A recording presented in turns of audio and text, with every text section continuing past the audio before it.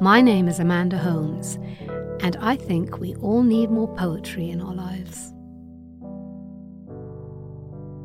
June Jordan, American poet, essayist, and human rights activist, first published her poem About My Rights almost 50 years ago.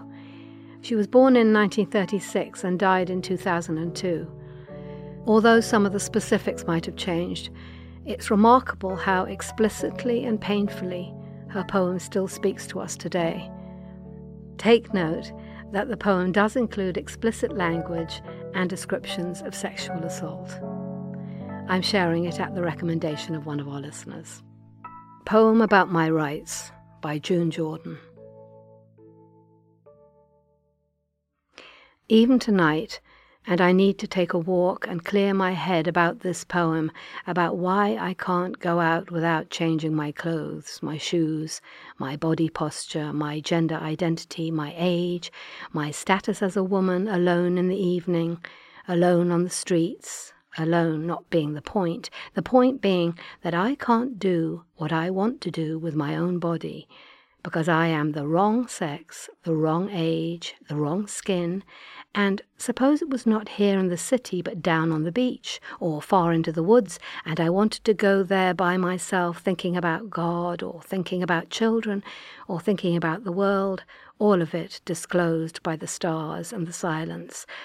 I could not go, and I could not think, and I could not stay there alone as I need to be, alone because I can't do what I want to do with my own body, and who in the hell set things up like this? And in France they say if the guy penetrates but does not ejaculate, then he did not rape me. And if after stabbing him, if after screams, if after begging the bastard, and if even after smashing a hammer to his head, if even after that, if he and his buddies fucked me after that, then I consented, and there was no rape. Because finally, you understand, finally, they fucked me over because I was wrong. I was wrong again to be me, being me where I was. Wrong to be who I am. Which is exactly like South Africa, penetrating into Namibia, penetrating into Angola. And does that mean, how do you know if Pretoria ejaculates? What will the evidence look like, the proof of the monster jackboot ejaculation on black land? And if after Namibia, and if after Angola, and if after Zimbabwe, and if after all of my kinsmen and women resist even to self-immolation of the villages, and if after that we lose nevertheless, what will the big boys say? Will they claim my consent? Do you follow me? We are the wrong people of the wrong skin on the wrong continent, and what in the hell is everybody being reasonable about? And according to the Times this week, back in 1966, the CIA decided that they had this problem, and the problem was a man named Nkrumah. So they killed him, and before that it was Patrice Lumumba. And before that, it was my father on the campus of my Ivy League school, and my father afraid to walk into the cafeteria because he said he was wrong, the wrong age, the wrong skin, the wrong gender identity, and he was paying my tuition. And before that, it was my father saying I was wrong, saying that I should have been a boy because he wanted one, a boy, and that I should have been lighter-skinned, and that I should have had straighter hair, and that I should not be so boy-crazy, but instead I should just be one, a boy.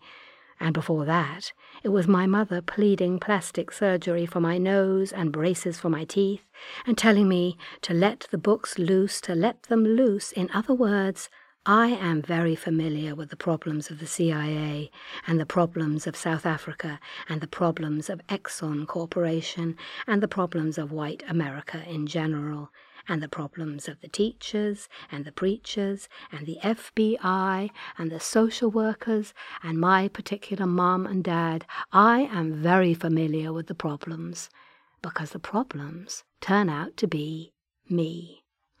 I am the history of rape. I am the history of the rejection of who I am.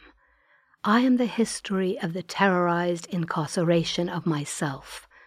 I am the history of battery assault and limitless armies against whatever I want to do with my mind and my body and my soul, and whether it's about walking out at night, or whether it's about the love that I feel, or whether it's about the sanctity of my vagina, or the sanctity of my national boundaries, or the sanctity of my leaders, or the sanctity of each and every desire that I know from my personal and idiosyncratic and indisputably single and singular heart, I have been raped because I have been wrong.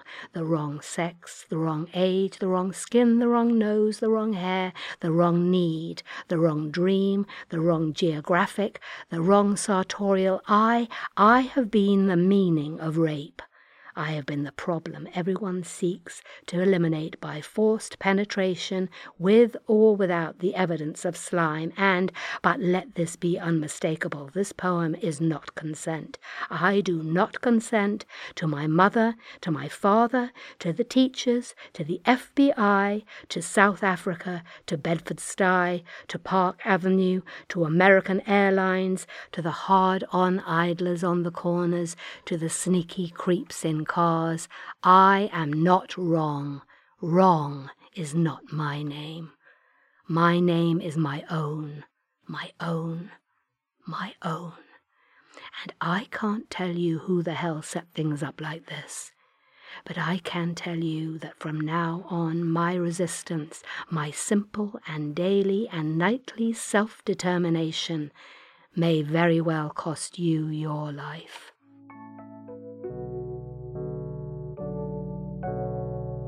Thank you for listening. If you have any comments or suggestions for poems you'd like me to read, we'd love to hear from you. You can send us an email at podcast@theamericanscholar.org or comment on our website, theamericanscholar.org.